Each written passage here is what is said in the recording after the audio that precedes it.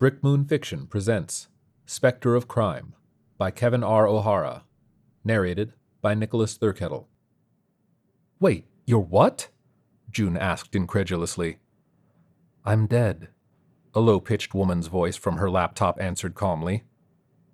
Dead? Like you've kicked the mortal coil and walked through the valley of the shadow of whatever the saying is? That kind of dead? June, a winsome Asian-American woman in her early 30s, flipped over the unusual device in her hands. It was a simple, white plastic headband with metal sensor pads on the underside. Attached to it via several wires was a small black box of dials and exposed circuit boards. Another wire connected that to June's laptop. She checked each of the connections and then focused back on the screen. In a window, there was a pixelated image of what could have been a woman's face, though the details were vague and colorless. It looked back at her silently. How long have you been dead? June asked in a disconcerted tone. For many years. I don't know, though. You lose all sense of time when you're a ghost. Pardon my skepticism, but I'm thinking you somehow hacked this thing and are toying with me. It doesn't appear to have any wireless capability, which means maybe my laptop is compromised. Let's see. June tapped some buttons on her laptop to disable the internet connection, but the image remained on the screen. I'm sorry, please don't turn it off, pleaded the voice. I haven't spoken to anyone in a really long time. It's been so lonely. How are you even hearing me? No one hears me. Not ever.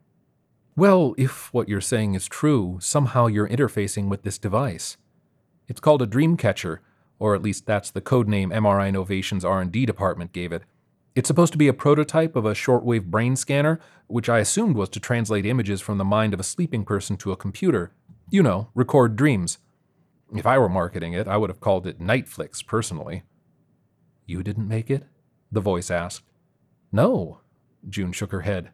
I stole it. Who are you? Who are you, and how did you find me? There was a long silence, and then, My name is Michaela. It's pretty boring being a ghost. I sometimes follow people who seem interesting. I've seen you prowling around at night and figured you were a spy or something. Are you just some sort of thief? I'm a professional, not just a low-end cash grabber. I work in tech. Some companies have great ideas. Other companies want those ideas and pay me well to acquire them, June explained with pride. How do you manage that by yourself? Michaela asked. While most high-tech companies have state-of-the-art security for their new toys, it still all comes down to human fallibilities. I have a knack for figuring out which employee will be carting the object in question to a conference or off-site client, so it usually just comes down to a simple pickpocket or hotel room intrusion during their morning shower. The MRI Innovation genius took the device home to show off to his friends before embarking on a trip to Japan. He probably didn't realize I replaced it for a small scalp massager until he arrived in Tokyo. How embarrassing for him. June gave a self-satisfied grin and then refocused. Enough about me. What's it like being a ghost, Michaela? Hard. Often I just exist in a haze of confusion. Sometimes I can get clarity and view the living world. I see people going about doing their things, but they never see me or hear me. If I focus really hard, I can disrupt things like small electronics, but that's about it. Sorry about your microwave yesterday. That was just me trying to get your attention. What? How did you know about my... Okay, go on then. Prove to me you're a ghost now. You want me to cause your microwave to start sparking again? No, if you can mess with electronics, then, do something to my clock over there. The face disappeared from the screen, and a few seconds later the digital alarm clock went dark and then restarted with a blinking 12 o'clock, with a loud buzz. June's eyes widened, and she sat there with her mouth hanging open, trying to make sense of what she just witnessed. Finally, she asked, Can you walk through walls? The woman's blurred face returned to the laptop window, and she said, I can't really touch anything, so yes, I travel about pretty much wherever I want. Interesting, June said with a slight smile curling on the corner of her lips.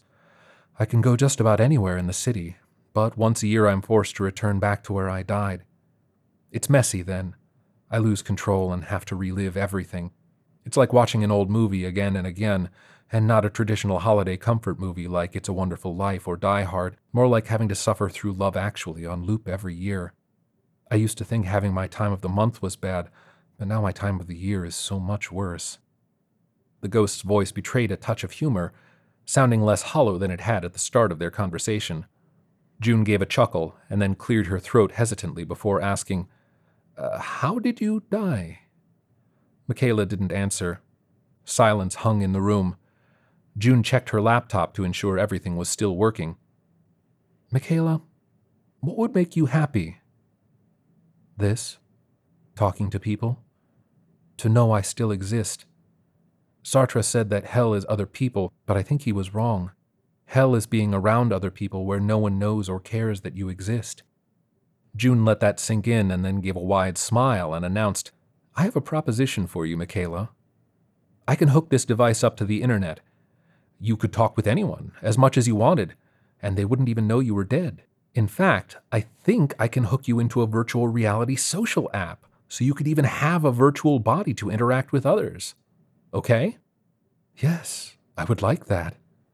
And then her excitement drained from her voice and she said, What do you want from me? You have talents that I could put to good use. I see a great partnership here. A great team if I can get a muscle for us. Jimmy Bonnelly was a large man with short, cropped black hair, steely blue eyes, and oversized ears. On his neck was a black tattoo of a dagger behind a pocket watch with the unsubtle words "killing time" underneath it. Despite his rough appearance, his expression carried a perpetual boyish appeal. He checked around inside the construction site trailer to make sure he was alone, and then lifted a cardboard box onto the planning table and opened it. Inside was a generic-looking smartphone, a cheap virtual reality mobile headset, and a white envelope. The phone was vibrating with an incoming call. He placed it to his ear as he carefully scanned through the aluminum window blinds. You come recommended, Jimbone, said June's digitally altered voice on the other end. Jimbone? We friends? Ain't sure how you knew to connect me, friend, Jimmy responded in a gravelly voice. My talent is in acquiring information. I'm told your talents are getting into locked places and dealing with, let's just say, obstacles. That's what they say, huh? He responded carefully. I ain't cheap, you know. The envelope contains $750. It's yours. So is this burner and the other item in the box. After we do the job and unload the goods, you'll be seeing a percentage of the profit. At least 20 times that cash, guaranteed. Okay? $5,000 for one night of work, Jimmy asked. $15,000 minimum, June responded with a contained annoyance at his mathematical ineptitude. But it will be more than one night. I want to do several nights of run-throughs so you have the plan and timing down. All right. And it's just you and me going in? No, I'll be running cover. My associate is an expert hacker. She'll deal with all of the electronic security and cameras. So I just got to deal with the locks and taking out any guards. Jimmy opened the envelope and started counting the bills. Hopefully you won't have to take out anyone. I prefer there to be no violence. I don't want no violence neither, but if you know me like you say you do, then you know I ain't afraid to put someone down if I have to. Let's hope it doesn't come to that. Theft is much easier to get away with than murder. Your call. Just saying if some security guard gets in my way and can ID me, well, I don't hesitate. But I do clean up my messes good. Jimmy picked up the headset and examined it. What's this other thing in the box? Some sort of welding safety glasses? No, you attach the phone to the front of it. At 11 o'clock tonight, find a private space and put it on. It's called virtual reality, and it'll be how we practice the job. That's supposed to impress me. Wow, I'm impressed, said the avatar of Jimmy. The virtual reality background was a brilliant star field featuring a gigantic planet Earth next to Jimmy, who appeared as a blue mannequin with two large cartoon eyes. His head spun around as he tried to take in the new experience. After a few moments, he noticed two other figures. They were similar in appearance, except one was purple with long, plastic-like, straight black hair, and the other was featureless and gray. The purple one spoke up. Hello, Jimbone. We spoke on the phone earlier. Nice to see you here. This is fucking amazing. I ain't never seen virtual reality before. It feels like I'm really in outer space. Shit. Jimmy's avatar head continued to swivel all about. June continued. I'd like to introduce you to my partner, M. She's the hacker I told you about. The gray avatar nodded her head. Michaela simply said, "Charmed, I'm sure." "This is really cool shit. Are we robbing a space station?" Jimmy laughed. "No, give me a moment," June said, and a few seconds later the expansive star field faded out and the lobby of an office building loaded in around them. "Whoa," said Jimmy. "I agree, whoa," said Michaela. "I need to learn how to create stuff like this in VR." This place is the interior of Corotech Solutions, a contract innovation company that works with the auto industry. The idiots in charge made a fully three-dimensional virtual walkthrough of their facilities. I'm not sure if they were just playing with the VR tech or trying to impress their foreign offices. Either way, I got access to it and I've put it into a game engine, so we can do some simulations around guard patterns and alternate escape routes. I'll teach you how to manipulate the data, Em, so you can help with that. "So we're going to play a video game to practice for the job? Like playing Grand Theft Auto to learn how to jack cars?" Jimmy asked. "Essentially, yes," replied June. "Only this will probably be a little less exciting. I'm not programming in any combat or rock songs." "What am I stealing?" A hexagonal shiny tag no bigger than a quarter appeared out of thin air alongside a white computer case. "This is our target. The disk is a prototype of a personal wireless transmitter that can connect to automated car-to-car mesh networks. Basically, self-driving cars talk to each other constantly about their position, speed, braking, etc. Cars can be aware nearly instantly of entire city traffic patterns and potential accidents. This little gizmo is for humans to get their own signature on the network. Being factored directly into the car-to-car communication grid is better than relying on individual car cameras and radar detectors. It'll be for pedestrians, bicycles, kids, pets." "Okay. Why do you want it?" Jimmy asked. "Two reasons. The first thing is I've got a thing for new tech. It's my passion. My uncle, my mentor, used to refer to me as the Zeitgeist Thief because I successfully stole a model of a popular smartphone and separately a digital assistant home speaker before either were made public. I'm proud of that title, and I want to continue to live up to it. The second reason is there will likely be a huge market of paranoid people who fear self-driving cars accidentally running over them and their Bichon freezes. A competitor firm offered to pay $50,000 for this prototype and calibration hardware. "I thought you said the job was for $15,000 before." "That's your cut of it, moron," Michaela interjected. "Oh, got it." And then after a moment, "Don't call me moron. Am I going to have to put up with attitude from her? 'Cause so help me, and I don't care if she's a woman." "Cool it, both of you. We have a long couple of nights of going through this scenario, and I can't have you at each other's throats. We're all professionals here, okay?" "Sorry," Michaela apologized. "What are all our parts in the plan?" "At 10 p.m. on Friday, I'm going to sabotage the car of Don Leary. It will get double flat tires about 8 minutes after leaving his home to go to his job as a security guard for Corotech. I'll be out of sight nearby jamming his cell phone, so he won't be able to call to tell them he'll be late. This will make the facility understaffed for about 15 minutes as the on-duty guard will be preoccupied with calling Don or trying to arrange for a last-minute replacement. Jimmy, you'll be at the back service entry. Em will disable cameras and door alarms, giving you a short window to break in. No more than 30 seconds. "No problem, as long as she can do her part," Jimmy said. "Consider me a security specialist. Cameras and door alarms are easy," Michaela responded with a competitive tone. After that, Em will scout the various avenues to get to the research lab on the 3rd floor. As we won't have audio contact, she'll blink the lights to guide the way that is most devoid of people to keep you and them safe. She'll disable keycard readers on any internal doors, but you'll have to work them open. We'll practice each route several times, and I'll randomize guards, after-hours employees, and unexpected alarm scenarios. Once you're in the lab, simply grab the device and PC and repeat the process back out. Don't worry about being too tidy. With all of the tampering Em will be doing, it will take them more than 30 minutes to figure out what happened. As long as you're out before then, you should be able to get away. Then, bring the device to the drop-off point, okay?" "I ain't dropping nothing off until I get paid." "That's fine. I doubt you have the contacts to fetch anywhere near the price I can. You can hold on to it until I've secured the deal, which should be in under 72 hours. "I gotta wait 4 days to get paid?" 72 hours is only... Never mind. Where do we start?" asked Michaela.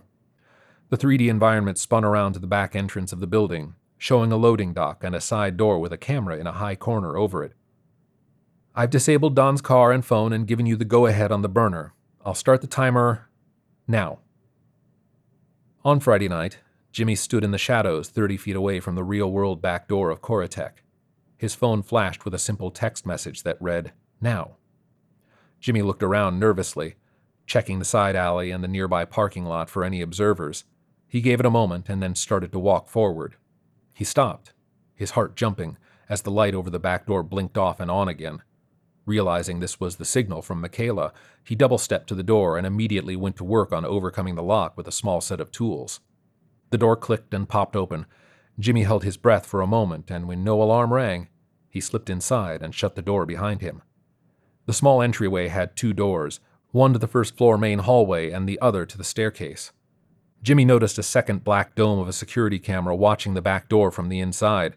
He cursed himself for looking directly up at it and silently wished it was an old-fashioned camera with an obvious lens and blinking light so that he could know with certainty that M had disabled it. His hand went out to the door to the staircase when the light above the other door started blinking wildly for a moment. He gave a curse under his breath and changed course. He didn't like that he already had to deviate from the optimal route. The hallway was indeed empty, and all the offices that lined the walls were dark. He quickly made his way to the far end and peered around the corner carefully. He knew from the virtual version of the building that the security office was halfway down the corridor from here and had a direct line of sight. Across from him was another staircase which was likely locked. He rocked back and forth, getting ready to sprint to it. The light near that door did not blink. After a few moments, he peered around the corner again and caught sight of a guard coming out of the security room. Jimmy ducked away quickly and prepared to run back to the exit. A few seconds later, he heard a loud sparking sound coming from around the corner and heard the guard say, "What the hell? Goddamn coffee pot?" The light above the staircase blinked on and off. Jimmy dashed across the hall and immediately started working on the door, noting that the guard was heading back into the security office. In a few seconds, he had it open and was through. He gently closed it behind him so it didn't make a latching noise. Without pausing, Jimmy bounded up, taking 2 to 3 steps at a time. He gripped the metal rails and used his strong arms to help pull himself up faster to the 3rd floor. This door was not locked, and he slipped through it and headed through a couple maze-like hallways to get to the rooms labeled Project Peacock. Come on," he panted while staring at the fluorescent light directly above the door. Then he started nervously hopping about and looking for side offices to dive into if needed. He noticed another black dome of a camera nearby and grimaced. "What is taking you so long?" he whispered. "Those cameras better be off." He heard a noise from down the hall and pulled a gun from his pocket. He took aim at the stairway door and muttered, "I swear to God, if you don't get this door open, I'm gonna pop this guy. I've taken out security guards before." Sweat trickled down Jimmy's forehead as resolution set in. A slight click was heard from his right, and the light above the door blinked. He jammed the gun back in his pocket and frantically worked the lock. In no time, the door was open, and he ran in, while automatic lights illuminated the large workroom. The walls were filled with diagrams, printouts, and marketing posters. One showed a happy person confidently walking their baby stroller through a busy intersection with wavy lines emanating over the stroller and cars alike. Below them read the tagline, "Always be seen, always be safe." Another poster showed an empty car stopped before a person and displayed the words, "Privacy insured. Driverless cars will know where you are, but not who you are." Several tables had parts strewn across them with tools and other equipment. As the area was not depicted in the virtual environment, Jimmy began tearing the place apart, looking for the prototype. The room also had a camera in it, and Jimmy gave it the finger, sweat now pouring from his brow. "Where the fuck is it?" Jimmy said at normal volume. He continued to flip over bins and rip open cabinets. He paused when he thought he heard another noise, outside, and then noticed several of the hexagonal tags sitting in a foam-insulated briefcase in a locked display case on the far end of the room. Jimmy smashed the case open and grabbed the briefcase and nearby PC hard drive, tearing the wires, casing, and keyboard off in the process. He pulled out his gun again and listened at the door. Hearing nothing, he looked out and prepared to make a run for the staircase. He did a final scan around and noticed a blinking light at the other end of the hall leading to the original staircase that he avoided earlier. He gave a sigh of relief as that would take him a fraction of the time and completely avoid the security room.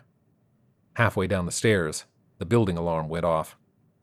Jimmy lurched down the remaining stairs and burst out the back of the building. Just as he got to the edge of the empty back parking, he could hear police sirens in the distance. He broke into a full run and dove into his car a few blocks away. A moment later, he peeled out and sped off. A half hour and dozens of miles away, Jimmy pulled into a vacant parking lot and coasted to a stop in a dark corner. He took his hands off the wheel, laid his seat back, and tried to catch his breath. The burner phone buzzed. He picked it up and saw the text, put on the headset. He clumsily crammed the phone in it, put the device over his eyes, and found himself in a dark virtual reality environment, devoid of the starfield. Before him stood the featureless gray mannequin.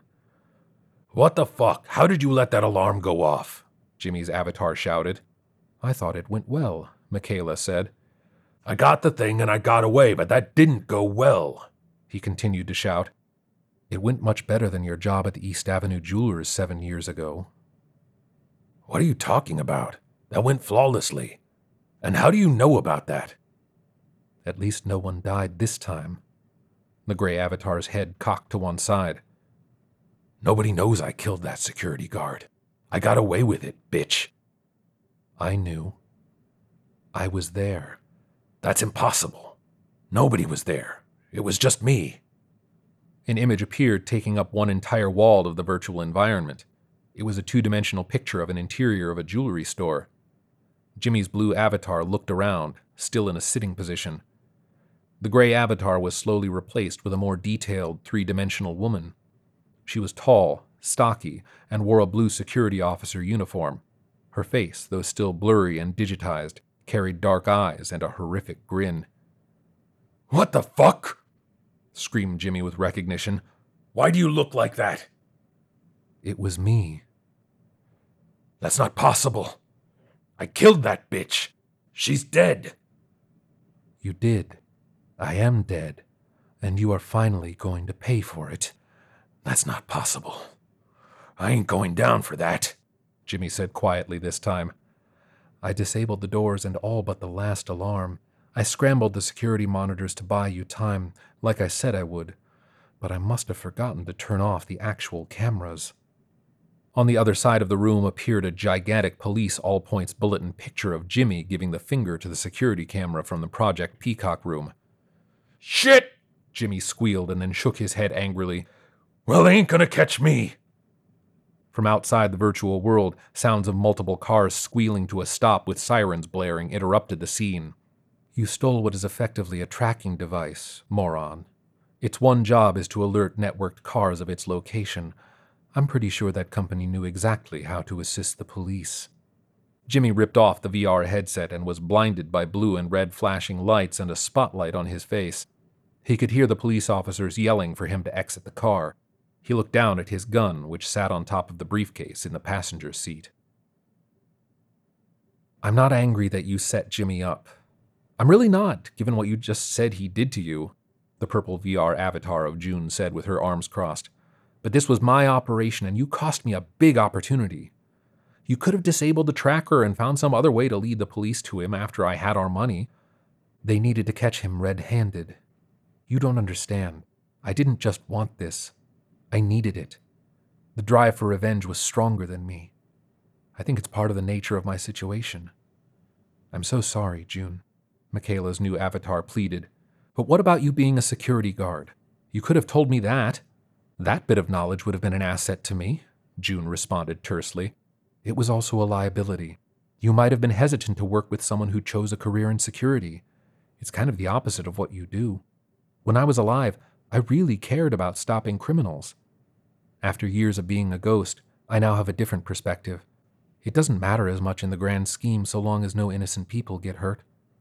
They sat opposite each other in an open platform on the top of a high-definition depiction of a mountain, a layer that would make any virtual supervillain jealous. After several long moments, June finally spoke. "Well, this explains why you were so insistent on me contracting Jimmy Bonnelly despite my better judgment. You should have let me in on your plan." "And chance that you would say no? This may have been my only shot at that jerk," Michaela defended. June retorted, "How am I to trust you in the future? Do I need to threaten you with shutting off access to the internet or smashing the Dreamcatcher or ending your connection permanently?" "You could do that, but then I would have no choice but to haunt you, And I know you like electronics too much to have me constantly putting them on the fritz, Michaela countered, and then sighed. Look, I don't want to fight you. I'm sorry. I'll make it up to you now that I got this revenge thing taken care of. What I'm wondering is, now that you've gotten revenge, why are you even still here? Aren't ghosts supposed to move on to the afterlife once they've dealt with their unfinished business? I don't know the rules. No one gave me a how to ghost book. My guess is that I'm bound here as long as Jimbone is alive. I was hoping he would try to take on the police. I didn't expect him to give up, and I certainly didn't expect him to confess to my murders so quickly. But I kind of like it here now. So I'm in no hurry to put that unfinished business thing to the test. I mean, I may go visit him in jail from time to time, though. You know, for fun. The avatar of June gave an exasperated expression and then stood up to look out over the mountainous view. Well, given that I'm out a couple $1,000 and your unique abilities make you a dream partner in crime, I'll forgive you. This time, June warned, and then her avatar displayed a wicked smile. Are you ready to start on our next job? I bet you're dying to know what I have planned to steal next. I'm going to fry your smartphone if it's going to be death jokes from here on out, partner. Kevin R. O'Hara enjoys employment as a creative director in the video game industry. He originally hails from Spencerport, New York, but promptly moved to the West Coast after graduating from Ithaca College's film school. He has worked various roles in the film and video game industry over the years, most of which involved creative writing and game design. He currently resides near Seattle, Washington, with his lovely wife, awe-inspiring daughter, and energetic Keeshond. Find him on Twitter at JoltedKev. This has been a production of the Brick Moon Fiction Podcast. If you like what you hear, please give us a review on Apple Podcasts, as it helps us find a bigger audience. For more information on Brick Moon and special offers, sign up for the Brick Moon Fiction newsletter at brickmoonfiction.com. Thank you for listening.